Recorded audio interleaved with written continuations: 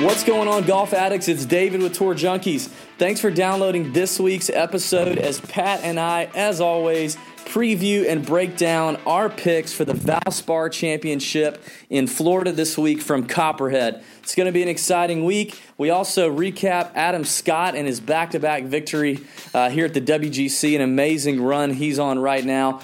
But first, you're going to hear an interview from a guy who's been on the show before. We talked to him a little while back, John Peterson, PGA Tour professional, funny man. We just got some great content from John. He's going to talk about his first trip to the Masters and cruising down I-20 on his Ford Explorer, arriving to the Augusta National. And he's going to talk about DraftKings and how he sees it playing out on the PGA Tour. Some really good stuff. And then as we get into the Valspar stuff, we actually have a special guest with us the entire time, and that is Steven from the Fantasy Golf Metrics. Website is fantasygolfmetrics.com. It's at FG Metrics on Twitter. If you guys aren't checking their free tools out, you need to do it. We asked Steven to tell us this week, how can the guy who can spend less than 60 minutes a week doing research get into your site and do their thing? So he walks us through that and the most critical parts of his site and his data. It's some incredible stuff. It's going to be a good show.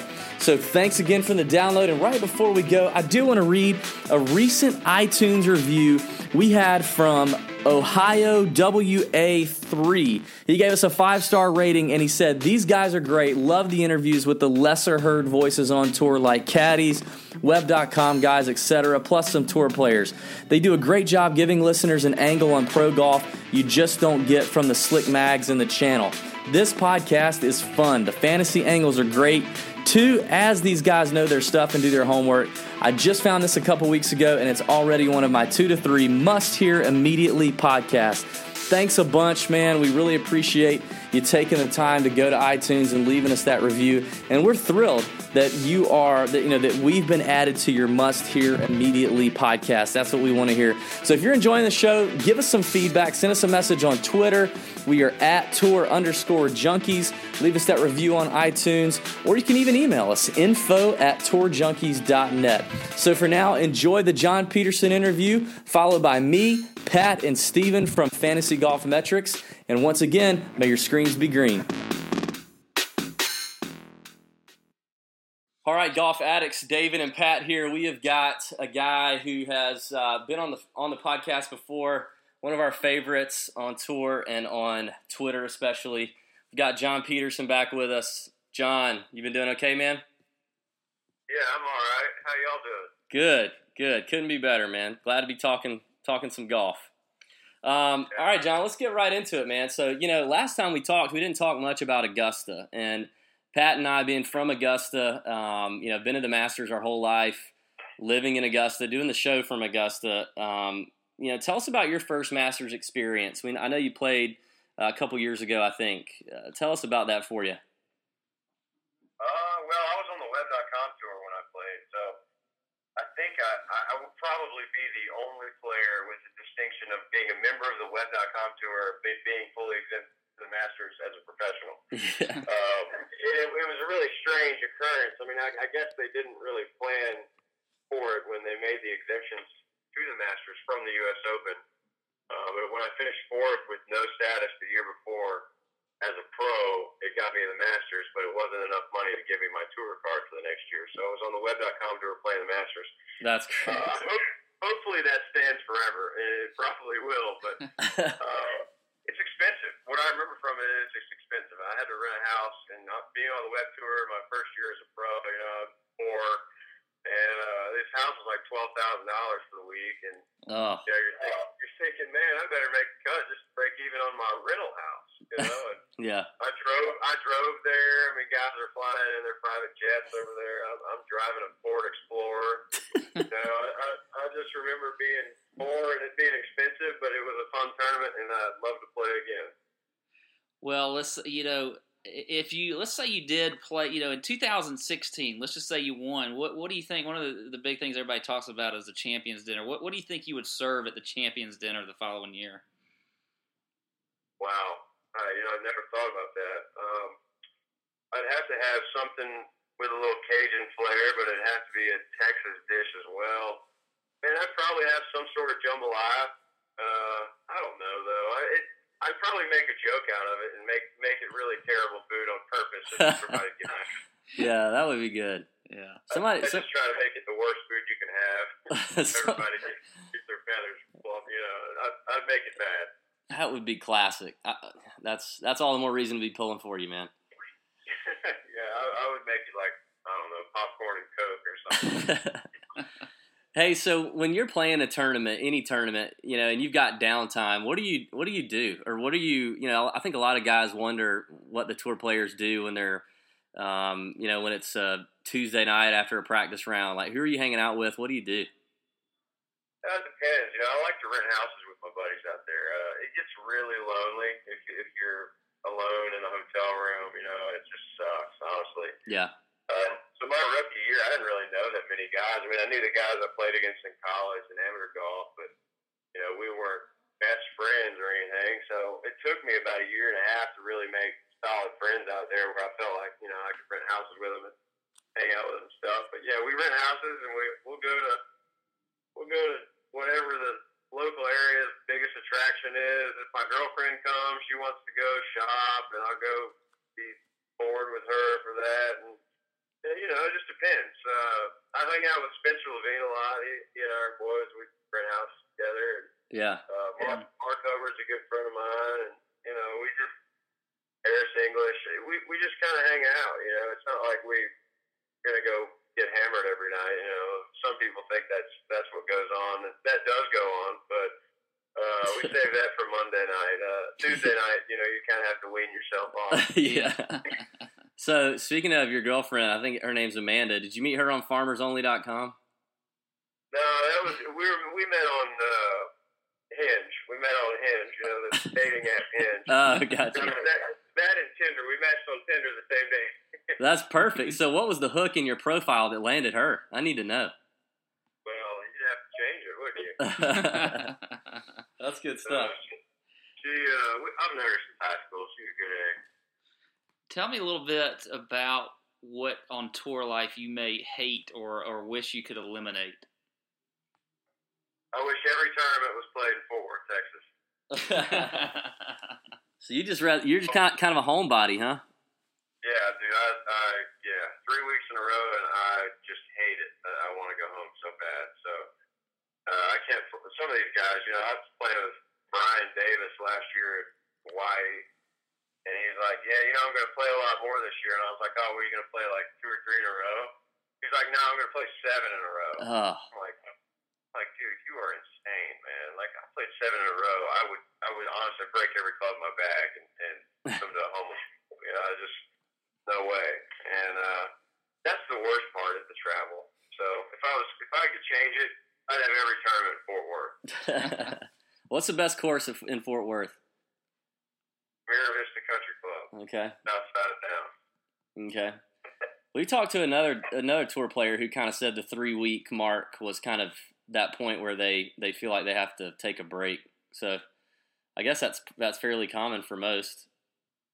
Yeah, it seems like those Bureau guys, they can do more in a row than us Americans, but that's fine. Y'all go ahead and do that. Yeah. All right, so take us back to your glory days at LSU, man. What was the most memorable LSU road trip? For the golf team? No, it could be golf team or anything. Well, I was there in 2011, the last time we beat Alabama. That was fun. Yeah. But, I had nothing to do with golf. But it sucks. We lost 5 times to them in a row now, and it seems like we'll never beat them again. But I was there for that game. We won 9-6, and it was a kicking game. We were sitting right behind the goalpost. That was pretty cool. But, no, we didn't really do many cool things with the golf team. Some of the tournaments we had a good time at, but we kind of kept it low-key, and that's why probably the team got so much better while when I went, we were 80th in the country. When I left, we were 15th. We got a lot better because our coach was hard on us, man. He made us stay in, and we couldn't really do too much in the afternoon after we were done. Wow, yeah. Do you go back any to LSU and help out with the program at all? I probably should, but I don't as much as I'd like to. I lived there for 3 years after I graduated, and I actually played my rookie year on tour out of Baton Rouge, and it was fun. But I got to be that 25-year-old that was still going to college bars, and that just really doesn't work too well when people know who you are. So, man, I had to leave. You have more in common with Pat than I thought. That's true. That is true. I know all too well. Hey, well, tell us. One of the things our kind of, I guess, slogan is gain your edge. Tell me about what your caddy may do each and every week to help you gain an edge on the competition on the course. What does he do to get you ready each day? Man, geez, I don't know. That's a hard question. I don't really like my caddies to over caddy. I've had an issue with getting a caddy that I really fit with well.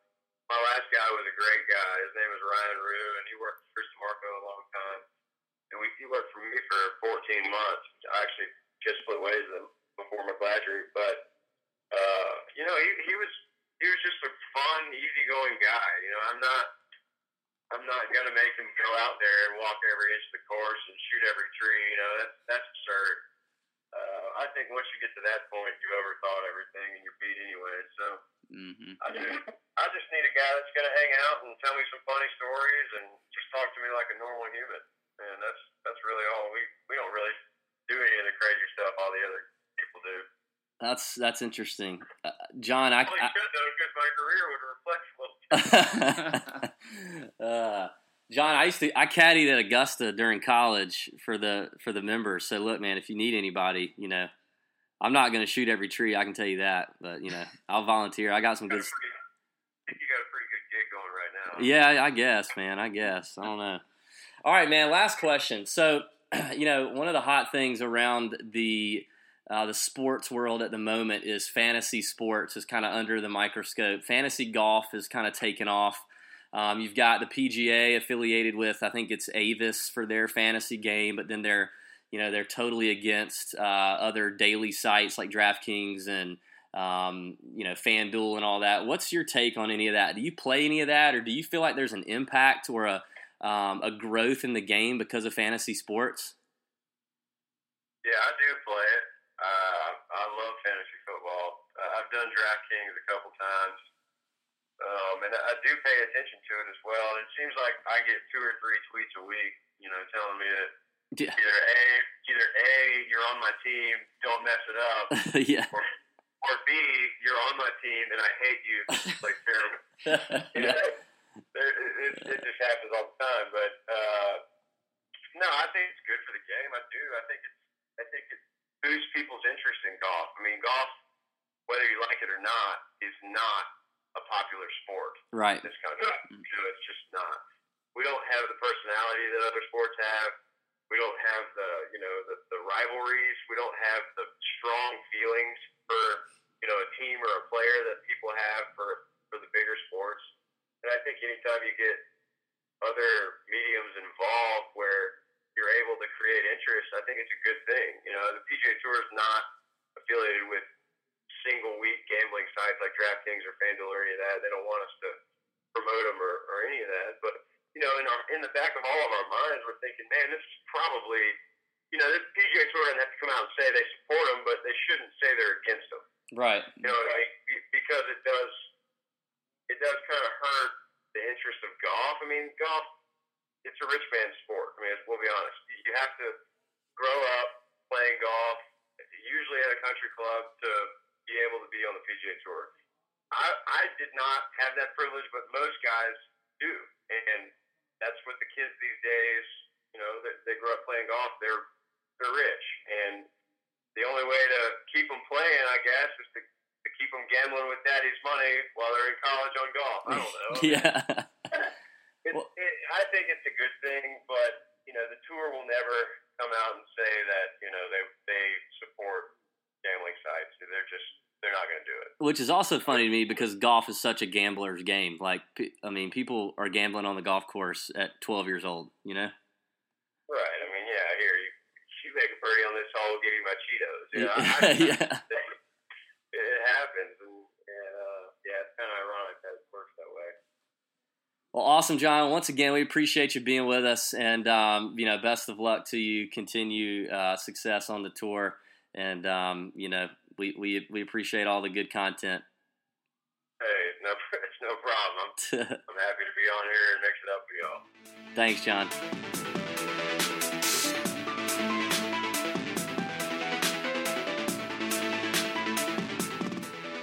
What is up, golf addicts? It's David with the Tour Junkies.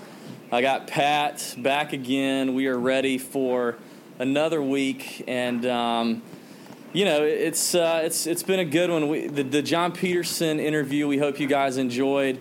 The guy is just hilarious. We really wanted to ask him some questions that weren't all that much golf related. Obviously, he's injured with the wrist at the moment. Hopefully, he'll be back out there soon, but. There's nothing like hearing John talk about his first trip to the Masters in his Ford Explorer. That was pretty cool. Obviously talked about the impact of DraftKings on the PGA Tour as well, Pat. What'd you think of old JP this time around? Yeah, man, he was so good as usual. Just a great guest to have on the show. I know we're going to have him here in the future some this summer. I hope he gets back quickly. But yeah, his stories are just great, and I was glad to hear a little added insight on DraftKings. Some of these players are a little bit nervous to talk about it, so it's good. He's just an open book. So again, just another great interview by him. Open book may be understatement of the year for John Peterson. Like, true. Dude's a lot of fun. My favorite part about having John Peterson on the show is his mom is clearly a fan because she retweets our stuff, and it's great to see Jan Peterson really supporting her son. So big props to Jan Peterson tonight. So good stuff there. But let's move on, and I want to recap the WGC Cadillac. But before we do that, we've got another guest on the show this week for the Tour Junkies. So not only do we bring you John Peterson, but we're going to bring you Steven Richter from Fantasy Golf Metrics. These guys are making big waves on Twitter right now. FantasyGolfMetrics.com. How's it going, Steven? It's going great, guys. Really glad to be on here. Appreciate you having us on. Obviously, you guys have been doing a tremendous job getting some serious PGA talent on there. But we'll just play with the numbers while they get the job done on the course.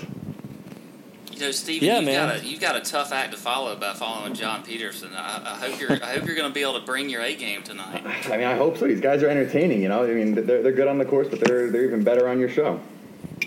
This is true. This is true. Well, Steven, tell us a little bit about yourself and a little bit about Fantasy Golf Metrics before we really get into the golf stuff. Let everybody know where they can find you too. Sure. So like you said, FantasyGolfMetrics.com. The Twitter handle is @FGMetrics. Basically, we're a site that is going to analyze PGA Tour data week in and week out to give you the best odds of doing well, whether it's daily fantasy or betting.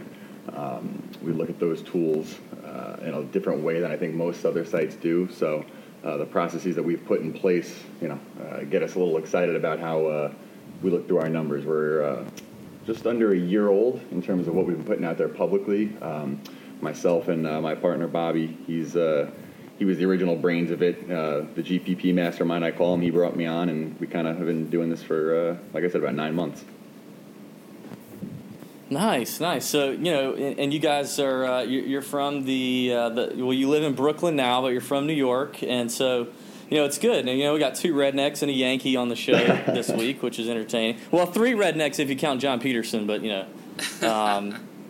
so that's exciting. You guys are putting out great stuff, and we wanted to have you on because, I think the thing you didn't mention is that FantasyGolfMetrics.com is a free tool right now and a free site. And to me, there's just nothing out there that's better, especially for free. I mean, I definitely would pay for what you guys are putting out every week. So we're going to dive into that a lot, in detail here pretty soon as we break down the Valspar. But before we do that, we gotta talk about the WGC Cadillac. Adam Scott, back-to-back winner, the man dime, Adam Scott. His short putter is working. I mean, how good was that, right? Can we just go ahead and just put to bed the whole conversation about him having troubles with going back to the short putter? I think that's pretty much done now, wouldn't you say? Yeah, I mean, the bottom line is the guy just, he took Tiger Woods' 2000 swing, said, I'm going to copy this, and then come out there and strike it as well as anyone, and the numbers show that. So it's really exciting to watch him play at this level, and as long as he putts average, he's going to be doing this, just like Spieth did last year, McIlroy did 2 years ago. I mean, he's just as hot as anyone. It's pretty killer, man. I mean, and again, now we've just thrown another name in the mix of just incredibly blazing hot golfers right now, with Ricky Fowler recently, and Spieth's gonna come back around after the missed cut a couple weeks ago, and Rory looks back into form, and now you got Adam Scott. So look, we are 29 days away from my favorite week of the year, and that would be Masters Week, the first major right here in Augusta, and there are some incredible names geared up, ready to go. So it's just really fun to watch, and to see Bubba continuing to play well and do his thing, getting ready for Masters as well is exciting. So it was definitely a fun event, and actually I managed to get some green screens last minute on Sunday. My screens all of a sudden got green. I made a little bit of money. I didn't make a lot, but I made a little bit. So hopefully you guys had a good week. Pat, I mean, you had Bowditch a little bit. I don't know how that worked out for you. Oh my God. Let's just skip that part. I actually did have a decent week, but it wasn't as great as I would have liked. One of the guys that I was on, though, was Danny Willett, and he really came through for me. So it wasn't too bad. Bowditch did hurt me in a few lineups, but I've learned my lesson there, I guess. Yeah, I mean, we basically went a few different lineups. Bobby is, like I said, the GPP guy. I actually went, if anyone was following on Twitter, one lineup, because the goal last week was just to try and put through a bunch of we did a bunch of milli makers, trying to get ready for your favorite weekend of the year. And I think you also happened to Dustin Johnson on Sunday, so I went from a bunch of milli makers to a bunch of nothing. So it's all right, you'll learn. You'll learn. Yeah, he had a great Saturday, right? He was 8 under on Saturday. He was all jacked up. Yeah, that sucks. But see, the reverse happened to me. David, talking about, though, with Adam Scott and Bubba and all these hot golfers going into the Masters in a few weeks, it's going to make it very difficult to pick, just solid lineups. Wouldn't you say? I don't know, man. I think it's going to be deep. It's tough. I think when it gets to the level that it's at with these types of players playing at a high level in those types of events, you just got to pick one guy that you're not concerned about everyone owning because they're playing well, and make sure the guys around him get the job done, because your top guy is a guy you're always going to look for in the top 5. So, if you get that, then it's all about what you kind of built around that. But there's so many guys playing at a level that who knows who's going to win. Yeah, I mean, not everybody can be 13,000. So exactly. I mean, you're gonna have some guys down there with great value, but I'm excited, man. I can't wait for DraftKings to go ahead and get those prices out. It's gonna be fun to talk about. But that's enough about WGC. Let's get it going for the Valspar. The Valspar Championship in Palm Harbor, Florida, at the Innisbrook Resort, the famous Copperhead course. Pat, why don't you tell us a little bit about the course and, of course, the weather? Well, I know you're excited to hear about the weather this week, but everyone's favorite weather girl. Yeah. So we're at the Innisbrook Resort, as you said, this week, the Copperhead course in Palm Harbor, which is basically Tampa, Florida. So it's a par 71 course, playing a little over 7,300 yards.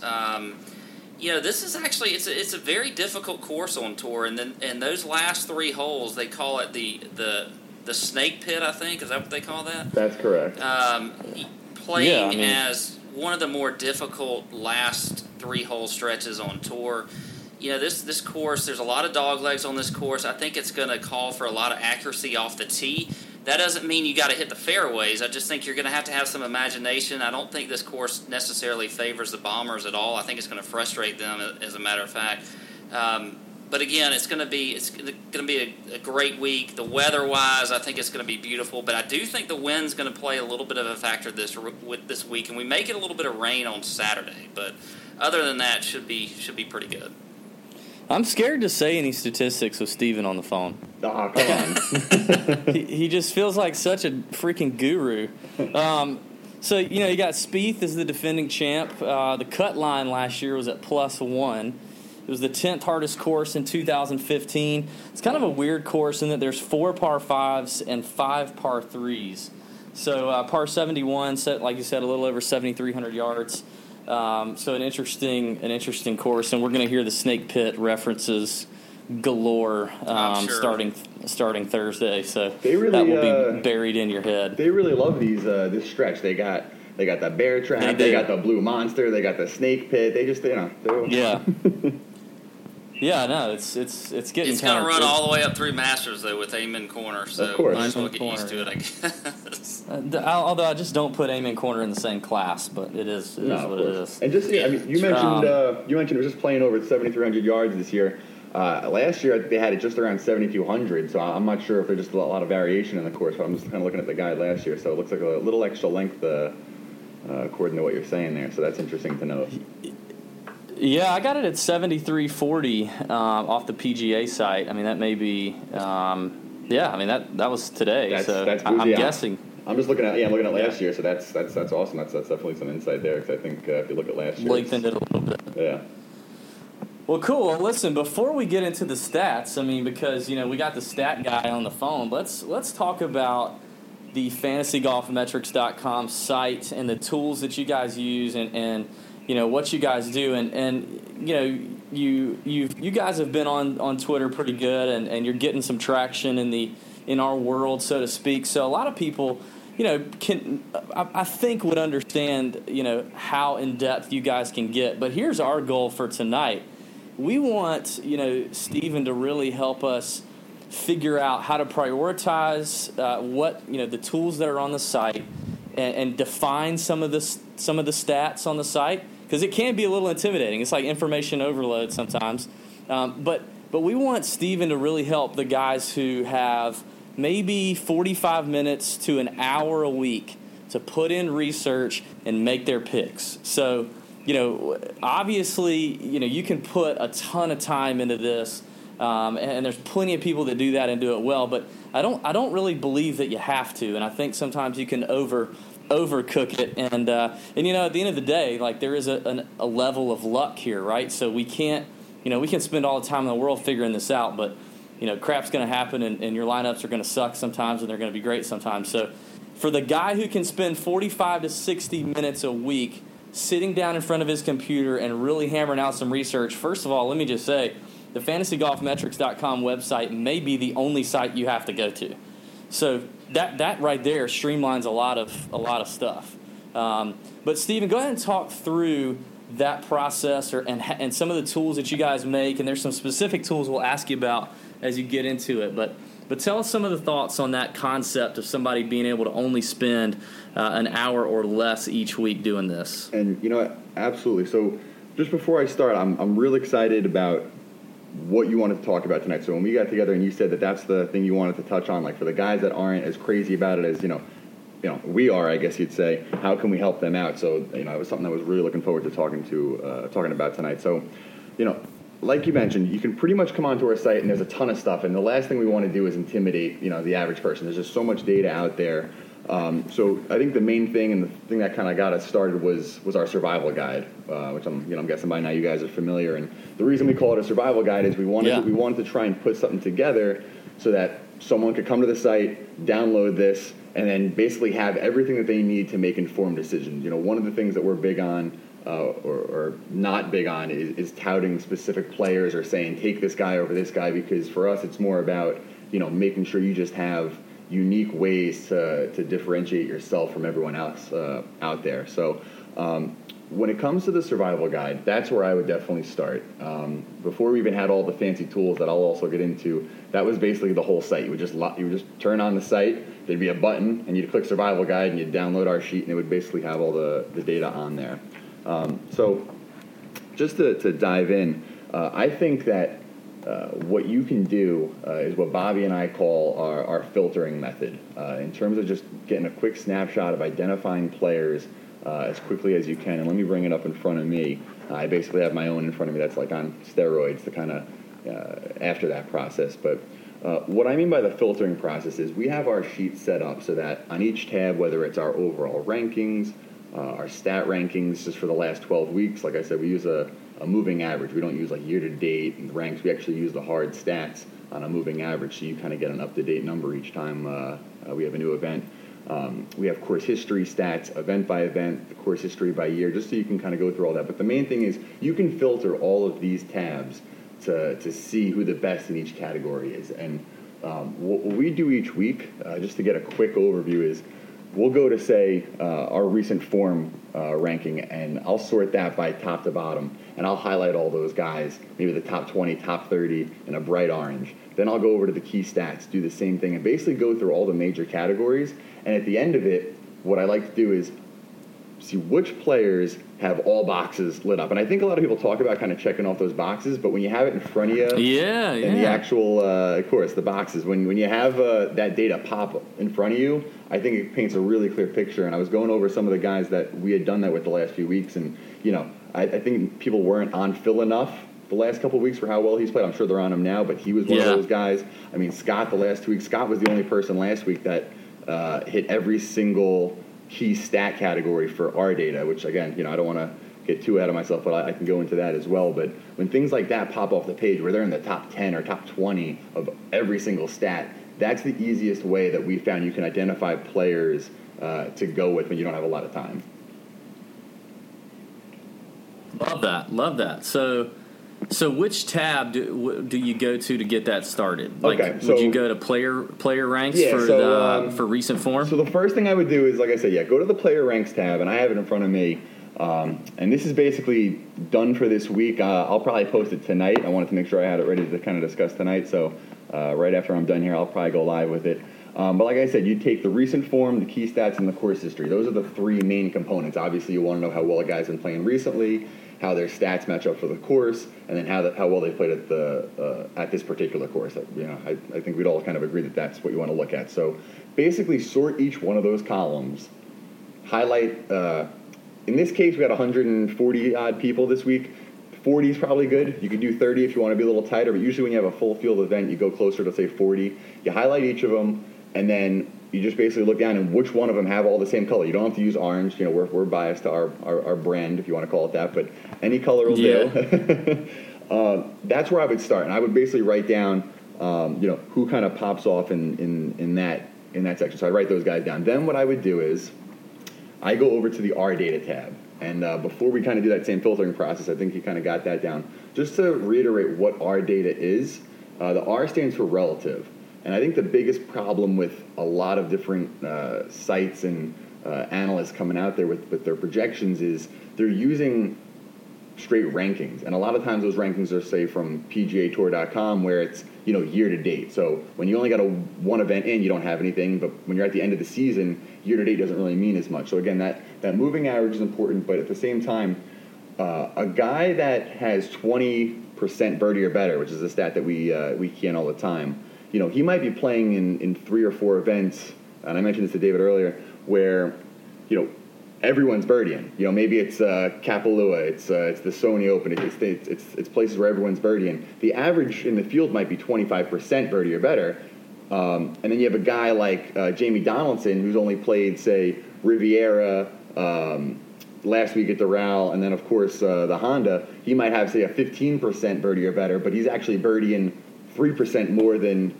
everyone else in those fields. That's how you normalize these stats. Right. So again, it's hard to go about it and not get too intense. But the main thing is to think about here is each one of these stats is relative to the fields that they've played. So it doesn't matter against the tour. It's literally, I can tell you right now, Webb Simpson, for example. I know you had Sasori on last weekend, so I forgot I mentioned him. He is birdieing 4.7% more holes than the fields that he's played against. So in the most recent, I think he's got 3 starts in the period we're looking at, 4.7% more. So instead of just saying he birdies this much and player B birdies this much, we're actually looking at how many birdies are being made relative to the fields that they played against. So I think that's a really important way to start looking at stats. It gets a little intense, but if you can kind of get through with that, you're going to find yourself in a better spot. So basically, we'll do the same thing with our key stats. on that tab where you can basically sort, take the top 20, 30, 40 from all of them, and then when you have, say, 5 or 6 key stats, which we also post each week after doing the course history analysis, you can see a guy, and I noticed him down this week, a guy like, Spieth obviously pops out. He's in 4 of 6 of the top 30, which is a pretty big number. No one made it more than 5 this week. So you got Spieth, you got Graham McDowell, guys you wouldn't even think about. I mean, David Toms happens to hit 4 out of 6 this week. Lucas Glover, who you can never really trust. But exactly, he hits 4 out of 6 this week. So in 4 of the 6 major categories that we identified by doing our regression, he's in the top 30, in the field in 4 out of 6 of them. So that's kind of the way we do it. You take maybe 5 minutes, literally. I mean, it sounds like it might be a lot more complicated. You take 5 minutes just to sort all the categories, highlight them, identify who has the most boxes colored, and you're going to put yourself ahead of most of the people that open up DraftKings.com right away. So and that's Steve, it, man. Go ahead, Pat.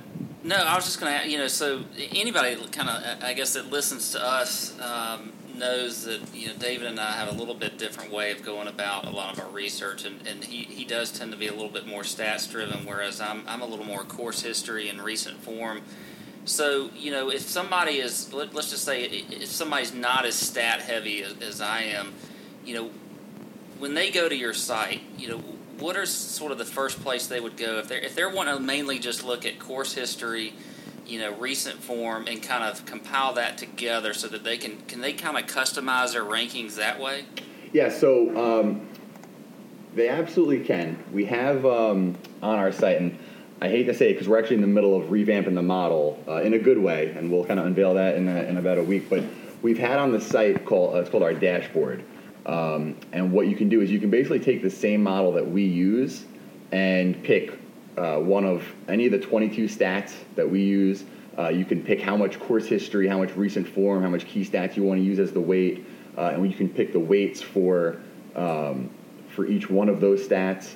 You can also pick, we have an option on there for cash or GPP. Basically what that does, it allows you to kind of go more of a risky play or not. And we kind of have our own, proprietary metrics in there as well. So we can't put out everything for you, but we have to have a little own secret sauce.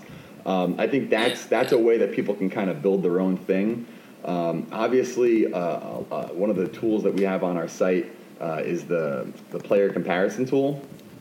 If you just have a couple different players in mind, you can go to that tab on our site, hit the drop down, and it's going to give you a quick snapshot of what the key stats are in terms of ranks against tour, their value metrics, their points gained against price, points against field average. Those are things I'll mention after we kind of conclude this part. Obviously, it has their price, how many starts, how many DraftKings points they're averaging, and of course our final fantasy golf metrics score. So if you want a quick snapshot of 2 to 3 players, you can use that tool.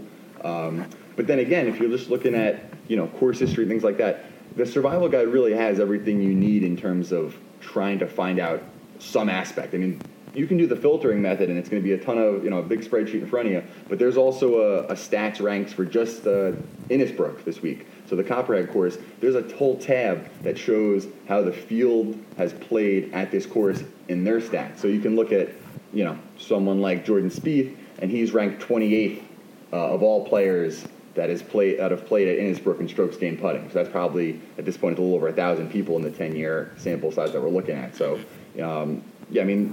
every single tab is going to offer you something where you can look at the event by event to see how they're trending, the course history by year to see how they're trending. And, of course, we have a putting ranks tab that shows basically how they've performed on the specific surface for the current week since last year's tournament. So this week it's Bermuda, and the numbers on our putting ranks tab are going to show you the ranks since last year's Valspar for all these players on this surface.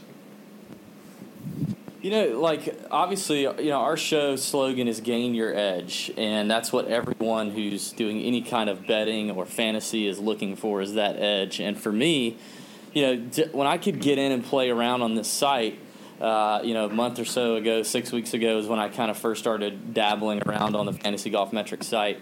It definitely kind of opened my eyes, because it is something that I'm guilty of, is using the PGA Tour Media Guide stats and just, and there was a part of me that knew, it doesn't make sense to trust a birdie or better percentage of a guy who plays, 60% of his events in the first quarter of the year at Hawaii and on easy golf courses.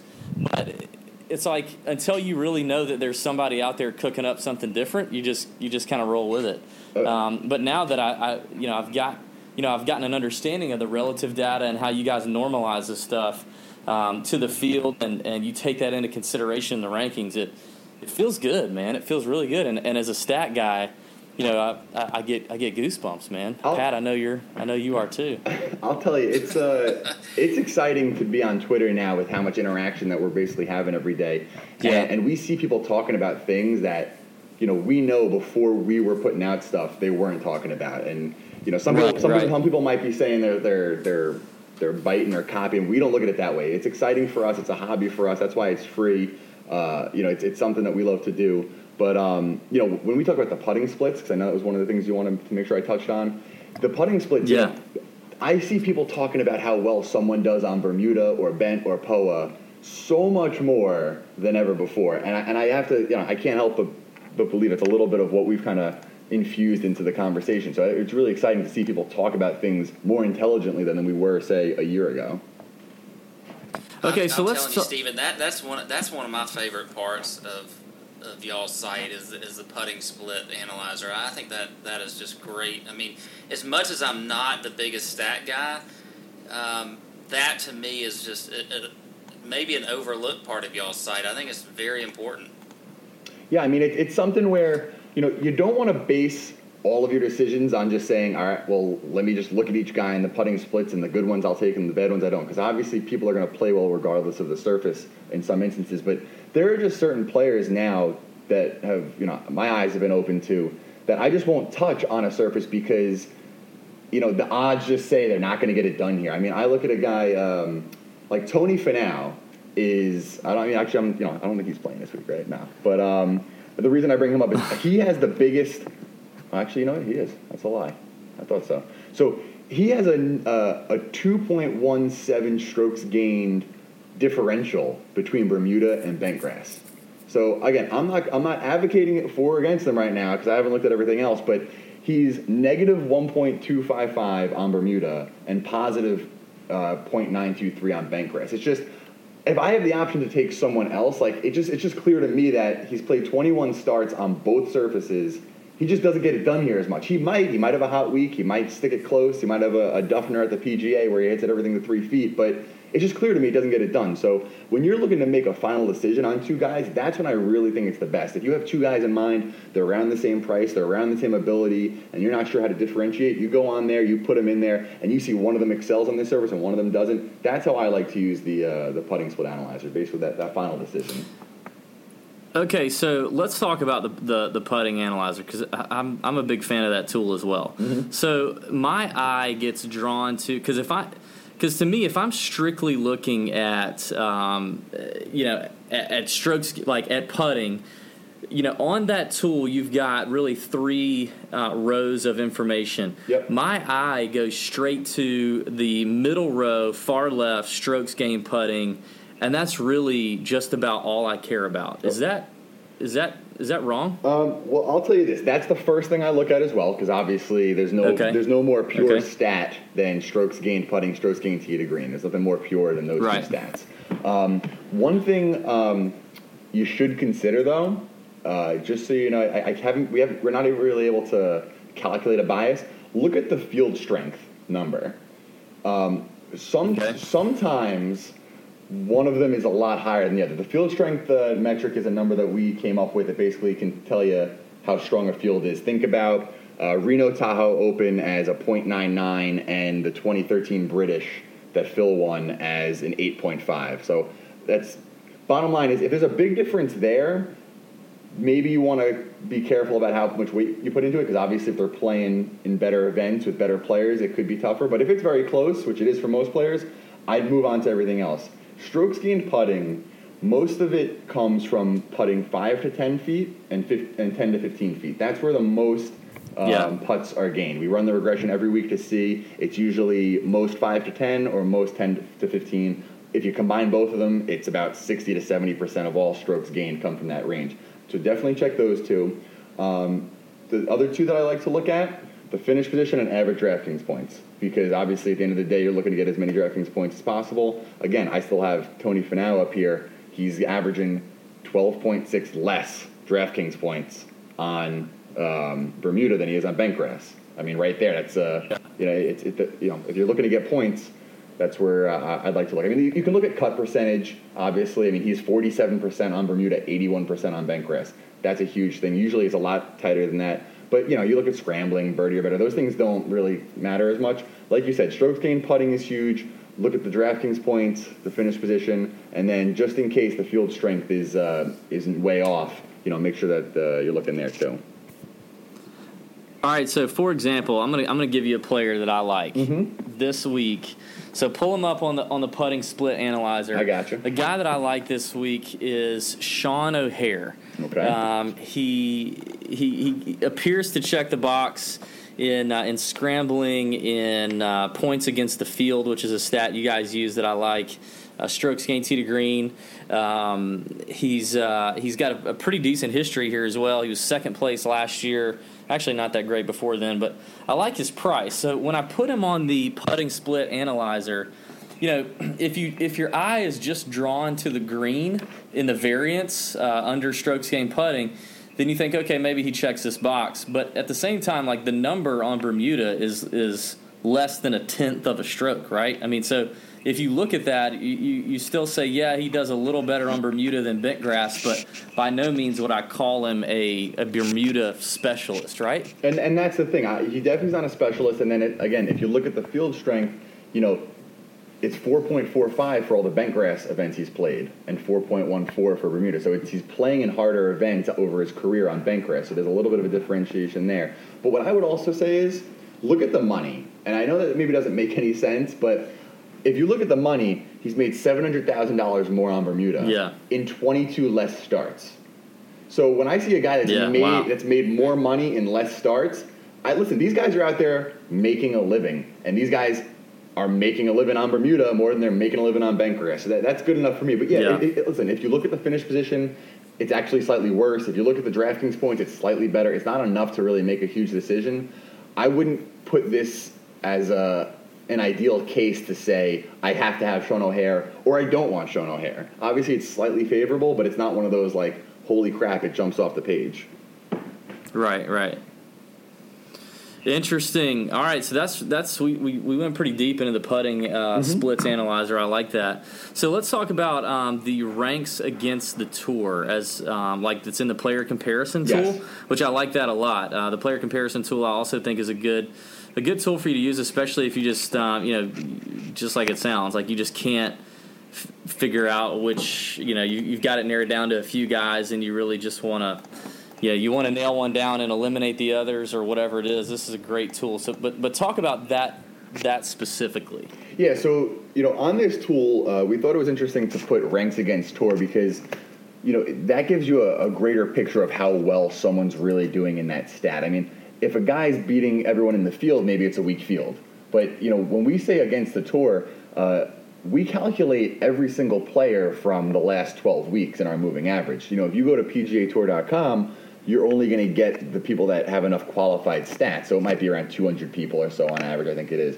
For us, you're going to see some of these ranks go as high as 300, 400 on the lower end guys because literally any person that's played in that sample size counts as a person. So if 500, 600 people have played, the worst possible number is 500, 600. So that's why it might seem extreme. Like, how the hell is there 300 ranks, in that? But I think it was important to kind of widen the ranking to give you a snapshot. I mean, I got three guys up here that are, kind of around the same price point. Webb Simpson's 8,900, Schwartzel's 10.2 on the high, and then Matt Kuchar's in between there at 9.8, just to kind of give a wide range. But you look at Schwartzel, strokes gained putting,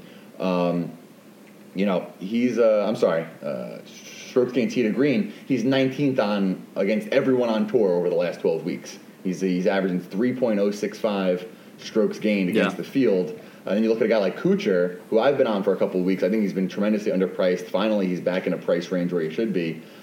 He's putting. He's 18th against everyone on tour, 2.41 in strokes gained putting. I mean, basically by looking at it that way, and like I mentioned earlier, Webb Simpson is first in this field and 5th on tour in strokes gained tee to green at 6.472. So that sounds like a lot. Again, he's not first because there might be one guy that played one event that had 7, so we take that into account. Yeah. But he's 5th out of, say, 500 people in strokes gained tee to green. So, that's why we kind of spread it out to ranks against tour, because it gives you a larger picture.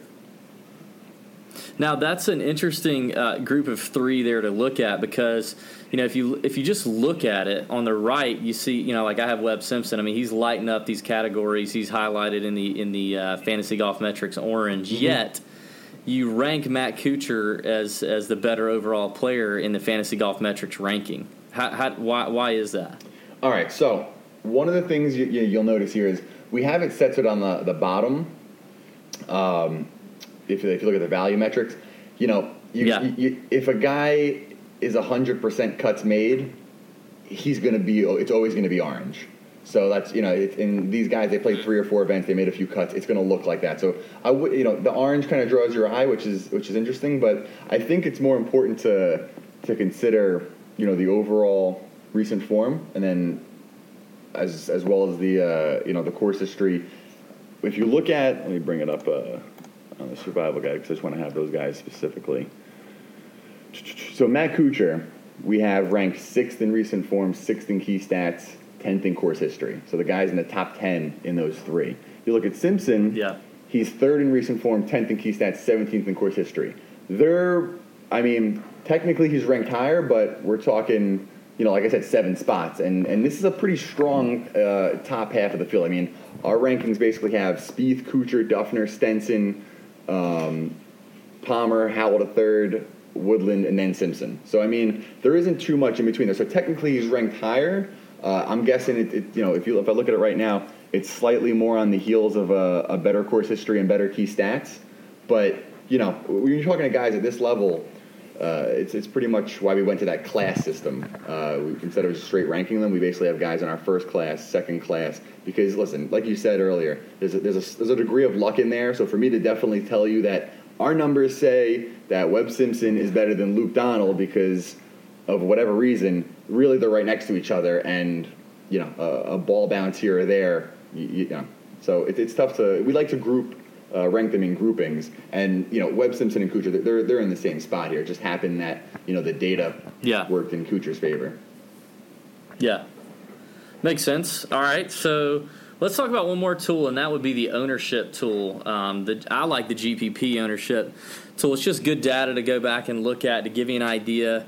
And while we're on that, just talking some theory here. How much time should a DFS player spend on, being concerned on ownership? Because, I would say most of the people in our world, focus on or weight to some extent GPP ownership percentages. But I've also heard some experts on other podcasts and on Twitter just basically say they don't care. That at the end of the day they want 6 of 6 through, and they're just gonna just do their thing and pick the 6 best players they can get in a lineup. So what's your theory on that? Yes. And how much do you weight ownership percentage? So I do have a significant amount to kind of get into in this. I'll try and condense it as much as possible. I will tell you this. Bobby is the GPP guru. This guy nails ownership percentage like I've never seen without using a formal system. People always ask, how well have you done? How do you guys do? I play cash games mostly. Bobby's a guy that's had a lot of success in the GPP. So what I would say is this, it's a really fun industry, the golf DFS. As you can see on Twitter, it's a lot of banter back and forth, a lot of enjoying each other. I respect everyone, but it matters. If you're looking to play GPPs, it matters. And this is not an opinion. Coming from a stats guy, there is just statistical proof in playing GPPs that it does matter. So we can start at that high level right there, and I can just tell you it's not an opinion. It does matter. But I think what people get confused the most with is trying to identify the right contest and the reason they're playing.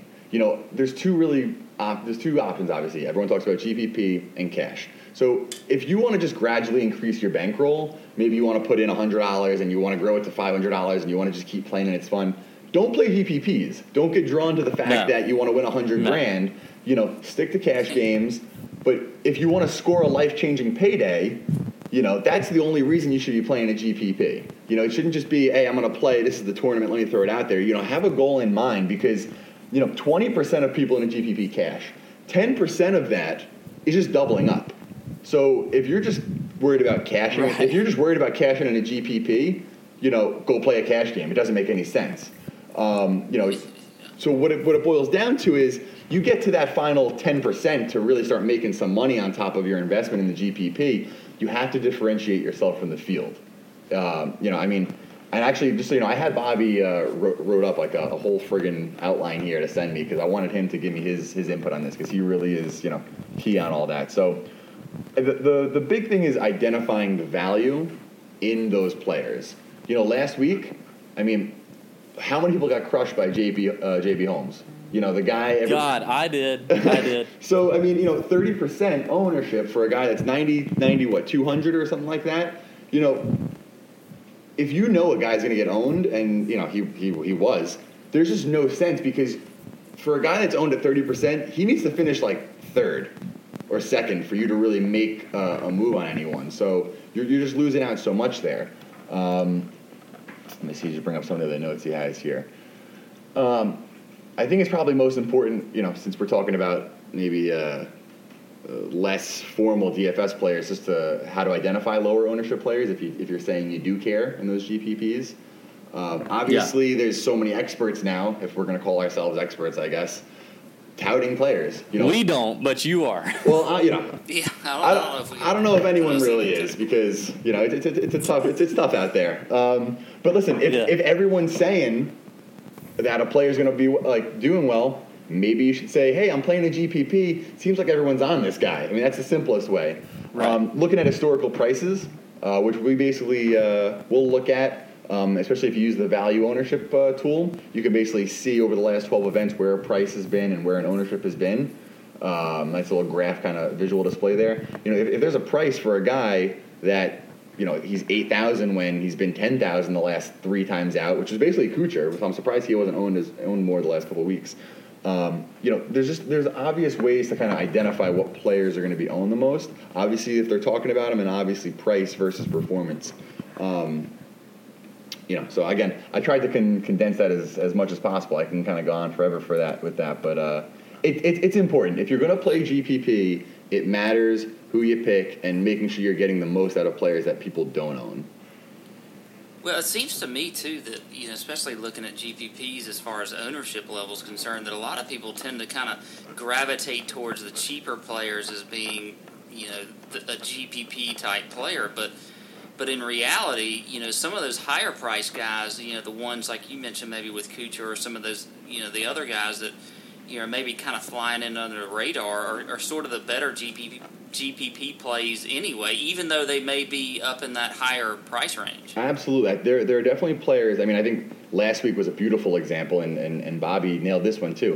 Look at the ownership on the 3 best players in the world, averaging under 10%. It was ridiculous. I'd never seen anything like it. But, we weren't sure what it would be on Spieth. We figured it would be that way on Day, but Rory was somewhat of a surprise to me, but Bobby was like, Rory's going to be 10% or less. And how often do you get one of the best players in the world at less than 10% ownership? That's the opportunity. Yeah. And obviously he didn't win, so he didn't pay off as much for the people that took him. But for the most part, you finish second or third with your highest priced guy.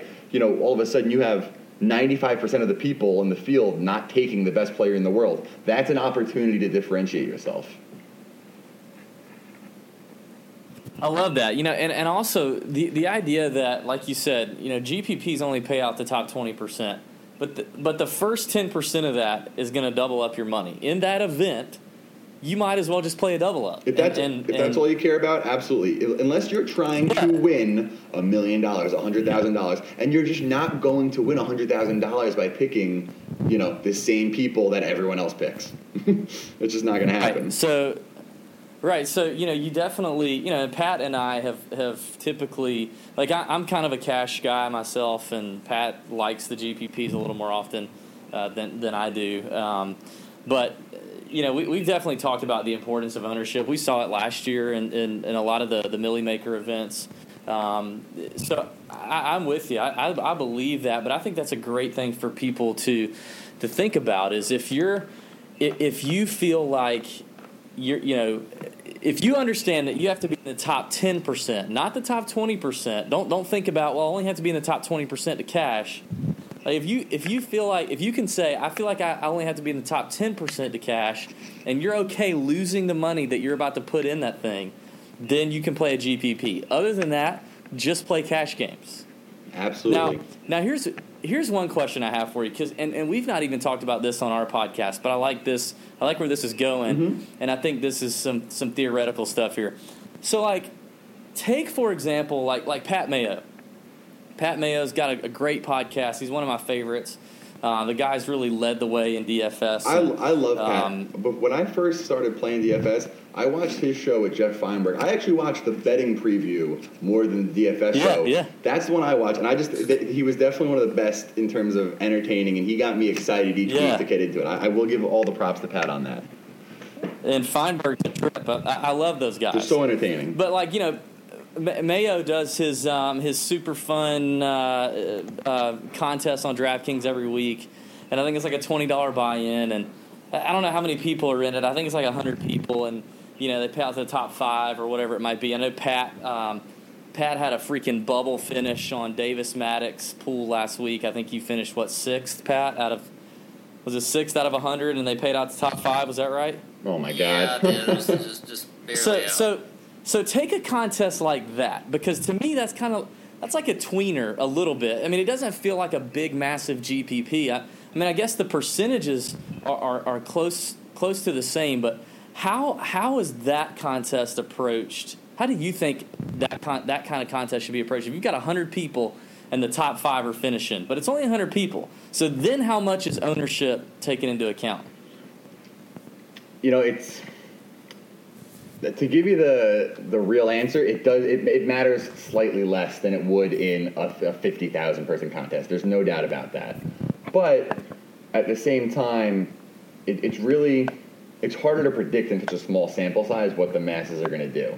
So if you get a guy that is 2% owned that finishes in the top 3, you're going to kill it. But it's harder to identify what a small group is going to do because there's a lot of bias when it comes to a smaller group. When you have a larger sample size, there's less bias for whatever reasons. But when you have a guy putting out a pool like Pat Mayo, obviously those guys follow Pat Mayo. They're probably all in the same mindset, or at least getting a lot of the same information, because that's how they got the invite to the pool in the first place. So it does matter, because you're probably going to be playing guys that have the same mindset. So it works both ways. It doesn't matter as much, but in the smaller contests, depending on where they originate, you really want to be careful. Maybe it makes more sense to go against what the host has been saying if it's someone that's basically someone putting out players. It does matter, though. I mean, I would say in like 10 people, it doesn't matter. 10 to 20 people doesn't matter at all.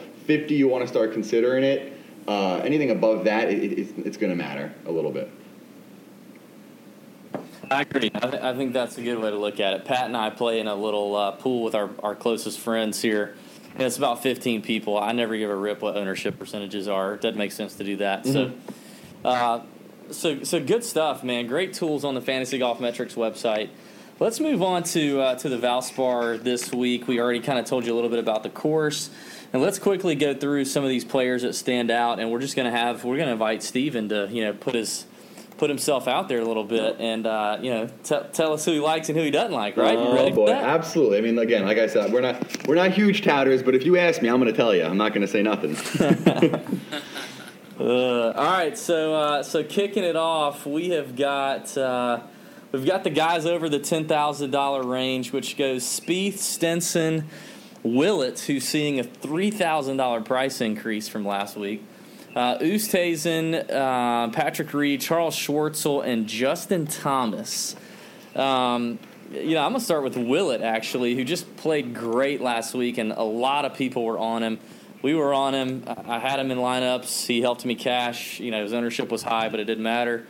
$3,000 price increase, but, and I've seen some chatter on Twitter today saying, wow, that's too high of an increase for me to be on Willett. But for me, I think some of that's because he was way too underpriced last week. Like the guy, he might be a little overpriced this week, but he should not have been $7,800 last week. He was a top 20 golfer in the world golf ranking.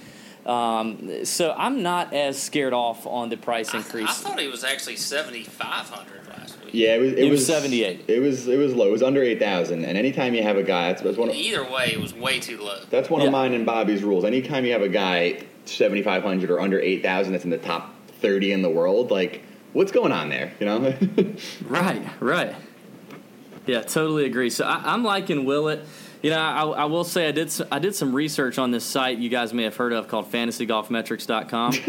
And, I kind of pulled out, we didn't really talk about this, but a couple of my staple stats are always strokes gained tee to green. I'm also a big fan of scrambling, even though I know in the percentages it doesn't come out a lot. I just feel safer, It's like my safety blanket. I just feel like if a guy can scramble, he's more likely to make the cut. And God knows I'm just trying to get 6 golfers through the weekend. So scrambling, I put some weight in, strokes gained putting, and then I do like your points against the field stat. So I kind of did some research on that. I know Steven and I had some chatter before the show about points against the field versus like birdie or better percentage and things like that. So I'm looking at scorers. And Danny Willett, hits a lot of those boxes for me. So I think I'm going to be on Willett despite, some of the popularity last week. I mean, he was 20% owned on average last week, but I think he might go down a little bit just because of the price increase, but maybe not. Either way, I like him. Yeah, I mean, he's a guy that has, in the sample size for PGA Tour, he obviously only has one event in the last 12 weeks. But, because of the high finish, his average is first in recent form, second in key stats. He has no course history. The reason that he's first in recent form, second in key stats, but only, halfway down the second class for us is because we also bring in his last 4 events from the Euro Tour and weigh those in with a little bit of a discount. So he's not ranked at the high end because we're actually looking at data from both tours when we put that model in there. So, but again, any guy that's in the top, that's in our first or second class, we feel has a really good shot to win. And I think 10,800 for a guy last week that was 7,800 could scare some people off.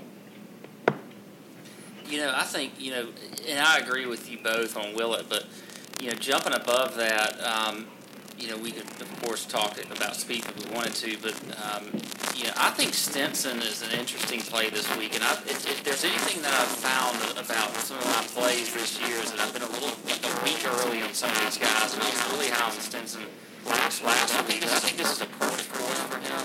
He was last year. I think the price is not quite where I want him to be, but actually that, to me, makes me want to play him in a GPP even more. So I kind of like Stenson at 11.5 this week. What are y'all's thoughts on him? Well, what do you think about it depends what you think Spieth's ownership is going to be. Do you think people are going to pay up to 12.8? I think Spieth is going to be much higher owned than he was last week, and I would say he's going to be in the he's going to be one of the more higher owned players this week. I would say.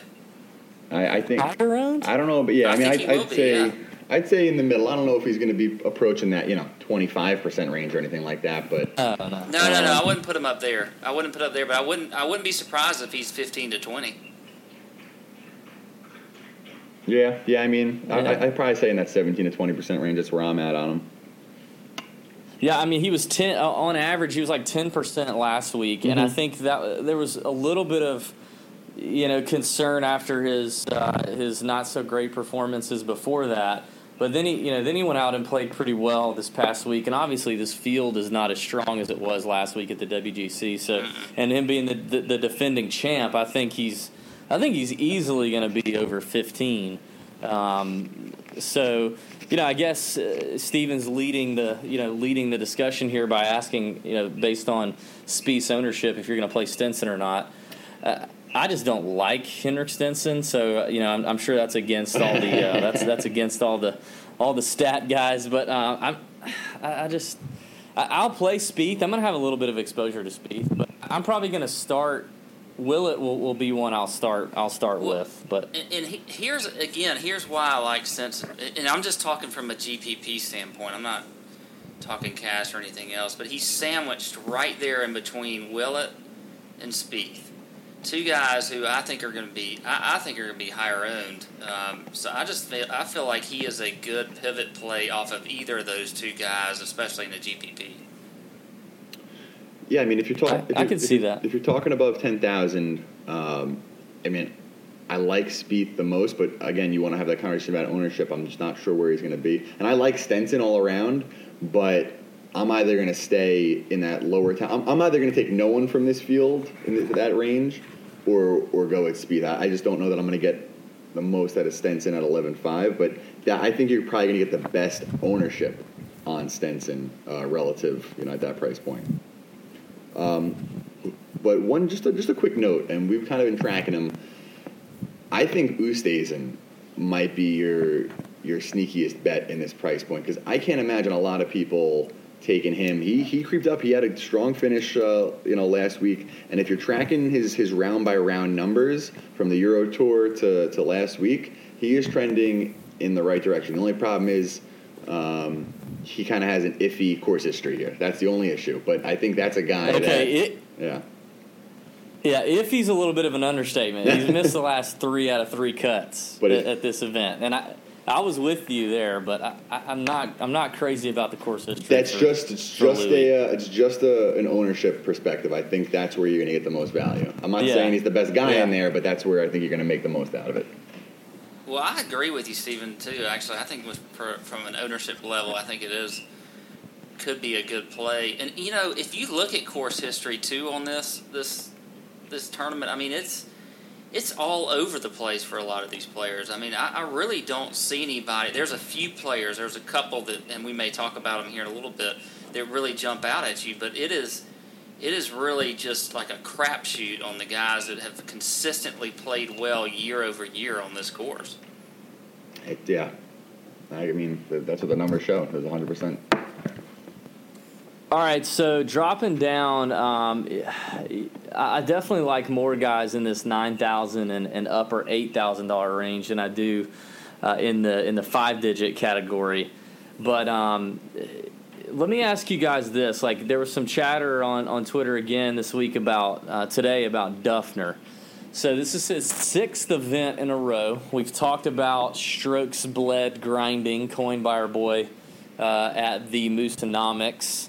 So the guy who's just playing a ton of golf. We've had our golfers on the show talking about, and even actually John Peterson referenced that to start off the show this week. He mentioned that 3-week mark is kind of the time for him where he starts hating golf. And, we talked about that being a personal thing with each golfer, that it doesn't go across the board. But so what do we think about Duff? Like, first of all, I'm interested in his ownership percentage. I do think statistically, based on the stuff I looked at on Steven's site, I think he checks out.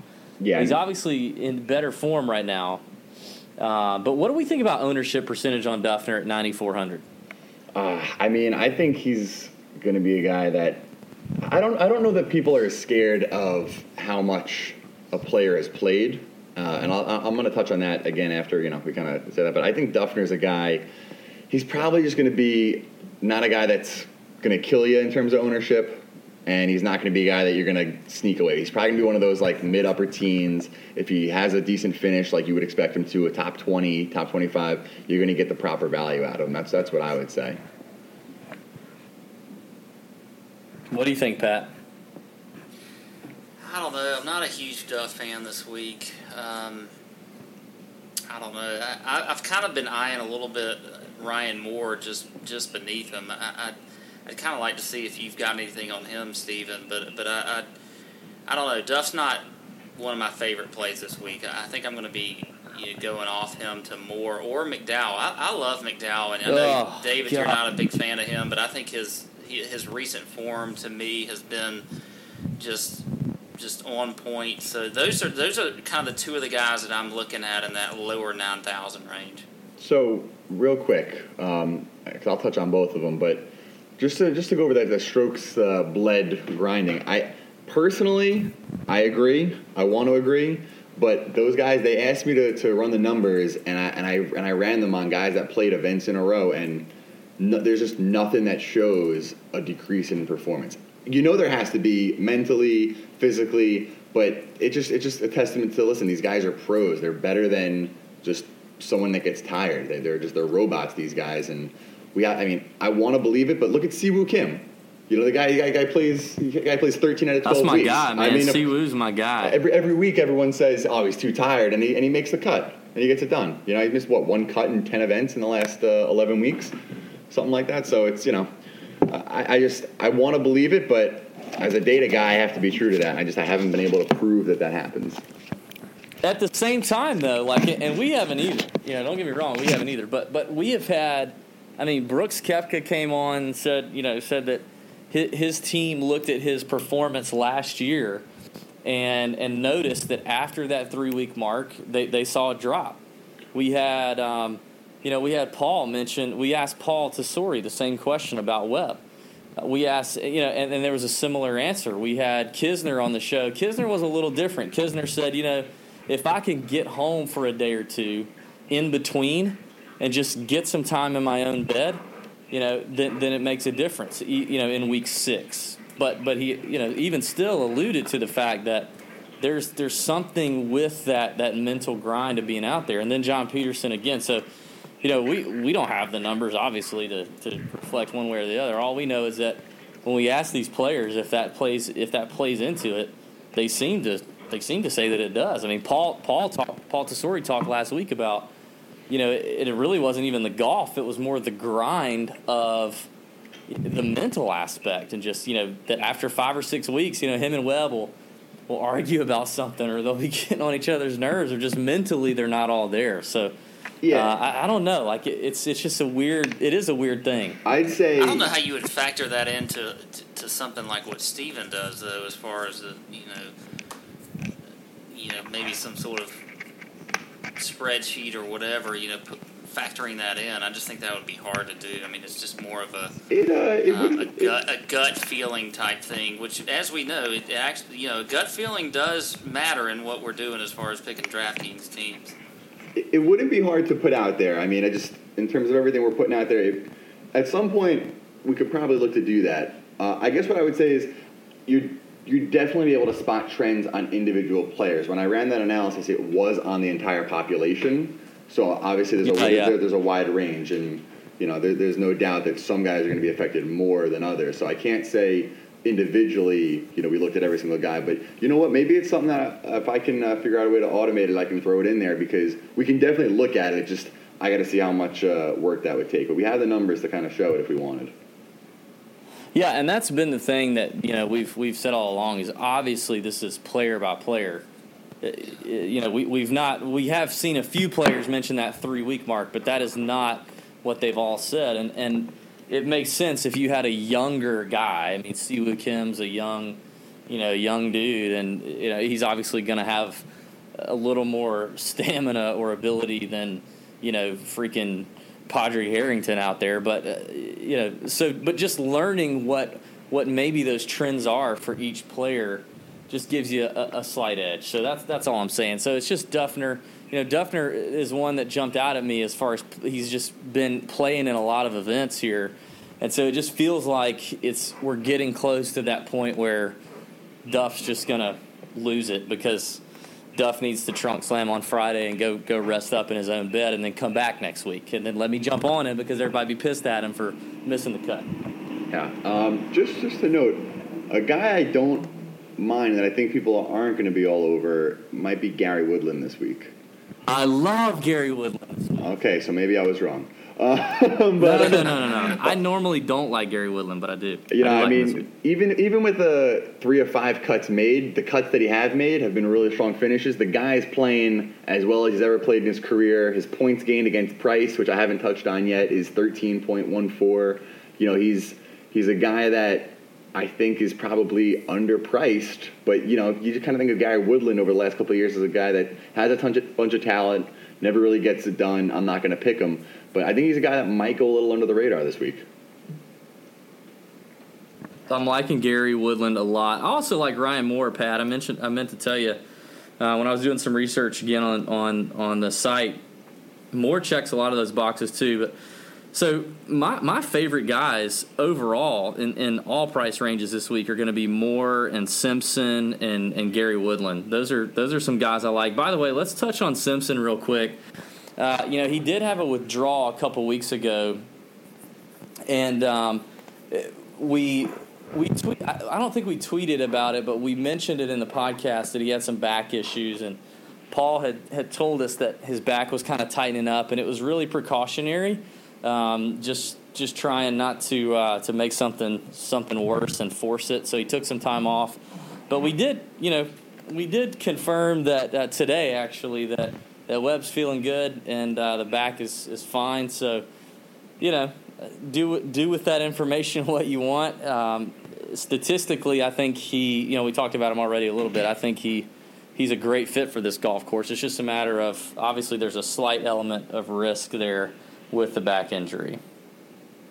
Yeah, I mean, he checks out. We have him third in recent form, 10th in key stats, 17th in course history. He's made 4 or 6 cuts here, 3 of his last 3. Points gained is positive. He's averaging 84.8 points over his last 3 events. I mean, there's nothing not to like about the guy. Like him. All right, so as we keep moving down, I'm liking a little Ryan Palmer. I like how he's been playing lately. Also, back to my boy Sean O'Hare. I probably jump back down to Sean O'Hare. Those are the next 2 that jump out at me. And of course Woodland. But so those are kind of the guys I'm liking. I'm trying to move a little quicker here. Pat, what do you think, man? Yeah, I mean, I'm good. I love Woodland, actually. I haven't been able to chime in on that one, but he's one that I'm with both of you on. I think he's got a good chance to do really well this week. One of the guys, and I'm jumping down a good bit this here, but I really kind of like some Cameron Tringali this week. What do y'all think about him at 7,000? I'm throwing y'all for a loop there with that one. I'm not really feeling Tringali, and I usually like a little bit of Tringali action. I don't know. He hadn't been playing that great. I just don't like his form. He's not on recent form, but he does have a pretty good course history the here. Course and I think history is real solid. That's where you're going to get. That's where you're hoping for a spark. Yeah, and that's kind of why I like him. Another guy that you cannot deny his course history that we haven't talked about is Luke Donald, and I think he's going to be. He's kind of getting back into form. He had a little bit of an off year last year. Obviously, we know he's won this tournament, so Luke Donald is another one that I think I'm going to be probably jumping on this week. Yeah, he's a guy that no one really touched a couple weeks back at the Honda with a tremendous course history because everyone said, oh, well, this is a different Luke Donald. Made a cut, got you that value. So, I mean, listen, if he's a horse for course guy, it's going to show here as well. I like the Luke Donald call. I'm good with that. I have found a number of lineups that I've just started making. I'm ending with, or I'm coming down like my second to last guy being in this like $7,600 range, which there's a lot of, like after Sean O'Hare, there's not a whole lot that I like here. But Patton Kazire, who's usually Pat's guy, I'm liking. The only reason I didn't mention him is because I always do. So yeah, I'll let you talk about him tonight. I'm liking a little Patton Kazire. I mean, he's never played in this event, but he's playing well right now, and he's a good putter. So I feel like he kind of checks the box there. Steven, how does he rank out on the fantasy golf metrics? Yeah, I mean, he's basically right in the middle of our third class, which is a decent play for something like that value. I mean, he's 7 of 9 cuts, 32nd in recent form, 17th in key stats. He gets a little bit of a discount in our model because he doesn't have any course history, but the trend is positive. Yeah. I mean, the points gained against price, he's averaging 6.88 more points than someone priced at 7,600. So he's definitely a guy that's on the positive end of a value play. Nice. Well, dropping down into kind of that bargain bin range as we round this out, one guy that really jumped off the page to me when I did some research and checked four boxes for me is Jeff Overton. I'm so glad you said that. Oh yeah, how's he looking at fantasy golf metrics? He's our top guy under 7,000, which is a thing that we've made a big deal about. We always like to look at that. Who's that top guy in our metrics? He's the only guy under 7,000 in our second class. 7 to 8 cuts, 5 of 6 here. The key stats, he's kind of average. But, the form is very solid. The course history is solid. He's averaging 13.46 points more than someone who's generally priced at 6,900. So I think he's a guy that I'm going to probably have a lot of. But my concern is guys that have what I've noticed. Actually, you know what? This is not statistically proven, but it's just an opinion at this point. A guy that has solid course history generally ticks up the course history, the ownership slightly more than the recent form. I think people trying to see who's doing well, and they make it matter more than they should. So it only concerns me that a guy at that price has good course history, so people will jump on him. So I'm a little concerned about the ownership, but I can't imagine it's going to be more than maybe 7% on the highest worst case scenario. Probably closer to 3 to 4. And I mean, you've also got not right up next to him, but I mean, you've got freaking Hunter Mahan, who's just, I hate Hunter Mahan, but his name recognition alone, Will Wilcox, the DFS darling, Patrick Rogers, who has definitely burned a lot of people here lately, but, kind of in that same area, I think you'd have a lot of people that would just gravitate more towards that name. I mean, I don't think I've ever played Jeff Overton, but he will be in every damn lineup I have this week because of this. We had some Jeff Overton at what's it called, at Waste Management. And that was pretty good. That was a good scenario. But, I'm looking at the value and ownership tool. 8 events, his average ownership across all contests is 1.6%. It was the highest at Sony at 3.2. It was the lowest at the RSM Classic at 0.2%. So even 7% was probably a little bit of a reach for me. If he's at 3 to 4%, it's the highest he'll have been in 3 months. Wow. You mentioned something there, David, though, that I do think is kind of interesting. Not this week, but I think when you look at the Millie Maker with going into the Masters is the name recognition factor, and I think you're going to have a whole lot of new players that are coming in, especially for these bigger tournaments like the Millie Maker. So I've kind of always wondered, how much does that play a factor in when you're choosing your teams for the Millie Maker?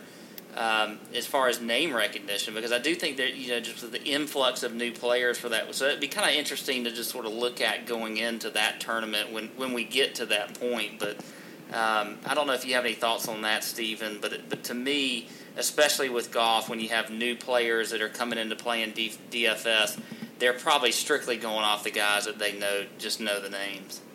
I mean, yeah, there's no doubt when you're talking about a contest with almost with 250,000 people. A 250,000, or I shouldn't say people, entries, because there's going to be max entries. So call it 50,000, people. Not all these guys are professional DFSers, putting 10, 20 hours a week. They see some names they like. They want to make the Masters more interesting. It's exciting that the weather is good. Just like you're saying, it's your favorite weekend. They just want to have some action because it's not betting. It's it's a game of skill, but they can have some action. That 100%. There's no doubt that guys that have the name recognition are going to get picked. I mean, I guarantee you Angel Cabrera's ownership is going to be 3 times as much as it should be. And listen, obviously, if you've played him every year for the last 6 years, you've done all right for yourself. But he probably shouldn't be. So there's no doubt. Yeah, and if Pat's dad, who's a DFS player, puts in 100 lineups, all 100 will have Von Taylor in them. So it definitely is. It's a good thing Charles Howell's not in there yet. Yeah, I would just tell Dad not to even play. It'd be over. If I think the name recognition thing comes in if it's a more popular, more watched tournament, because I think this is the Valspar, right? I'm a golf fan, and even before DraftKings, I never watched the freaking Valspar. So no, but I clarified my statement, David. I know, I said we're talking about the Masters. I'm not talking about the Valspar here. Yeah, no, you're right. So I definitely think Hunter Mahan at whatever low price he's at this week is not going to be as highly owned at the Valspar as he would if it were the Masters. But anyway, that's too much time on Hunter Mahan. Another guy I like in this range right below Overton is Andrew Loop. 7 of 10 cuts made here recently. When I look at the putting splits analyzer, I'm loving his performance on Bermuda. He gains over a stroke and a half on Bermuda grass over bent. And the field strength, like Steven mentioned, is not great, but it's about the same. It's roughly the same on both both Bermuda and bent grass. And you kind of mentioned the money earlier. The guy's made $625,000 more on Bermuda than Bentgrass, only playing 4 more events. Yeah, so, I mean, it's there's no doubt that's a huge split there. I mean, forget how much he's gaining. Look at, again, the variance. I mean, it's almost 2 strokes better. I mean, what is 2 strokes? Yeah. 2 strokes, what, makes you a cut? It gives you a top 10. It's not even close. So, Andy's a strokes gained tee to green guy. He's obviously playing well, so I like the value there with Louv. I could see some GPP lineups for yours truly with a little Andrew Louv, Jeff Overton, and then four studs. So I like that. Let me see. We'll see. Yeah, that's good. Yeah. Who else you guys like down here in the bottom? Sorting it out there. Looking at a couple of these guys that jump out at me. Actually, Steven, mentioned, and I know you don't like him, but mentioned Lucas Glover earlier. I kind of do like him as sort of a flyer pick this week. And Summerhays, I think him at 6,600 is a pretty good price for him. And the only reason I say him is because I just like that price level. So those are 2 guys that I like down there, and kind of an under-the-radar guy. I always like to take the Bulldogs, but I like Chris Kirk also at 6,500. I think he's a good play as well. So,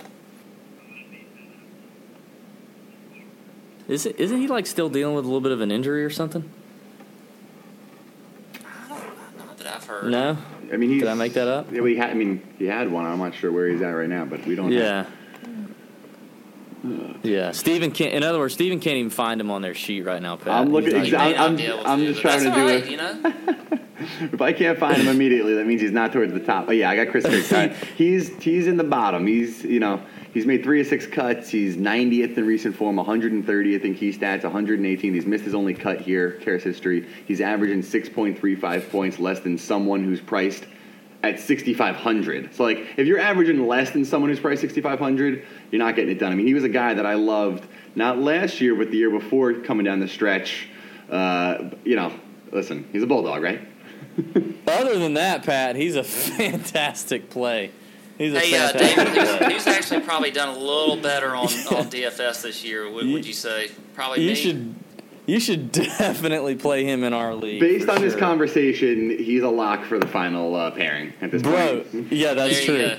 Pat, I know you're not thinking or believing that you are the money leader in our weekly contest. I know you're not making that assumption right now. I'm not talking about the weekly contest. I'm just talking about Okay, NASCAR doesn't count for total year winnings when we're talking about golf. How many white Zinfandels have you had tonight? I think you've had like 6 or 7. I'm talking about overall this year, David. If you want to start compare, if you want to bring the Excel stat sheets to the table, I think we'll find that I've won more money on DFS than you have this year. That is such. Listen, we're going to go by the Fantasy Golf Metrics way of doing things, and we're going to look at a 12-week running average, and I'm kicking your ass in a 12-week running average on PGA, not NASCAR. All right, I got one more value that I want to talk about, and that is another guy who on the Fantasy Metrics checking a lot of boxes, checking as many boxes as Jeff Overton, but cheaper, is Colt Knost. Obviously, the guy's making a ton of cuts. So, I mean, he's going to be pretty highly owned at that $6,700 range. But just looking at it, here's a guy who's made $800,000 more on Bermuda than Bentgrass in only 4 starts, and only 4 more starts. He gains a little bit better strokes gained on putting on Bermuda. Not much, but I'm liking a little Colt Knost right now. He's a scrambler. He's good around the greens. I don't think he's going to get in trouble, which is obviously why he's making 10 of 10 cuts. So I think Colt Knost is the bottom for me. Yeah, I mean the form is solid at that price point. The only issue is, he's made 1 of 3 cuts here, and that 1 cut was basically on the number. So he doesn't have any success here. That would be my concern. If you're going with a couple guys at that price point, sure, but obviously, if I'm going with one guy that I can make under 7,000, it's probably going to be, like we said, someone like Overton.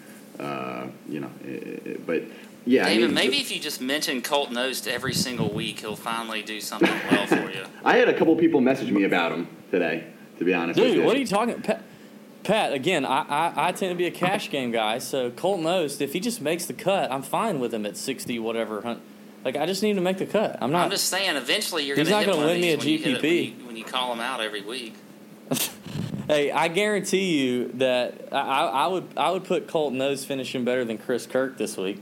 The price. Should we do a little bet on that one? I think we should. I will take that bet. All right, good. We haven't done a bet. We've been doing like a bet every 2 weeks. Of course, I was like 4-0, and then Pat rattled off 2 in a row. So now he's on a hot streak. So, which is why I had to do my Spanish accent opening a couple weeks ago, which everyone thought was the Indian dude from The Simpsons. But I'll do Colton Nose. We'll figure out a bet. The price you got any ideas. Let's get this wrapped up. We've gone way too long, and you're starting to frustrate me. So let's just move it along here. All right, man. So Steven, we really appreciate you being on. You and Bobby are doing great things at fantasygolfmetrics.com. Be sure to follow him at FGMetrics on Twitter. All right, so good stuff, guys. This was good. The Valspar is going to be fun. Appreciate you guys listening. And, as always, may your screens be green, right? Yes, sir. That's all right. See ya. What will you discover in Asheville, North Carolina? Your inner explorer as you hike mountain trails. Your creative streak as you stroll the River Arts District. In Asheville, the answers can surprise you. Don't miss Summer of Glass, now through September, featuring Chihuly at Biltmore, and a community-wide celebration of glass with local exhibitions and tours. Visit exploreasheville.com to plan your stay. Asheville, discovery inside and out. All new Ellen, mother-daughter duo Kate Hudson and Goldie Hawn. Plus, the new Bachelor, Colton Underwood. If all goes well, then I'm going to go back to his fantasy suite. Ellen, today at 3 on NBC4. Today is gonna be the day we move ya. Come on and make the switch right now. News for today. Wake up with us. 4 to 7 a.m. on NBC4. Working for you.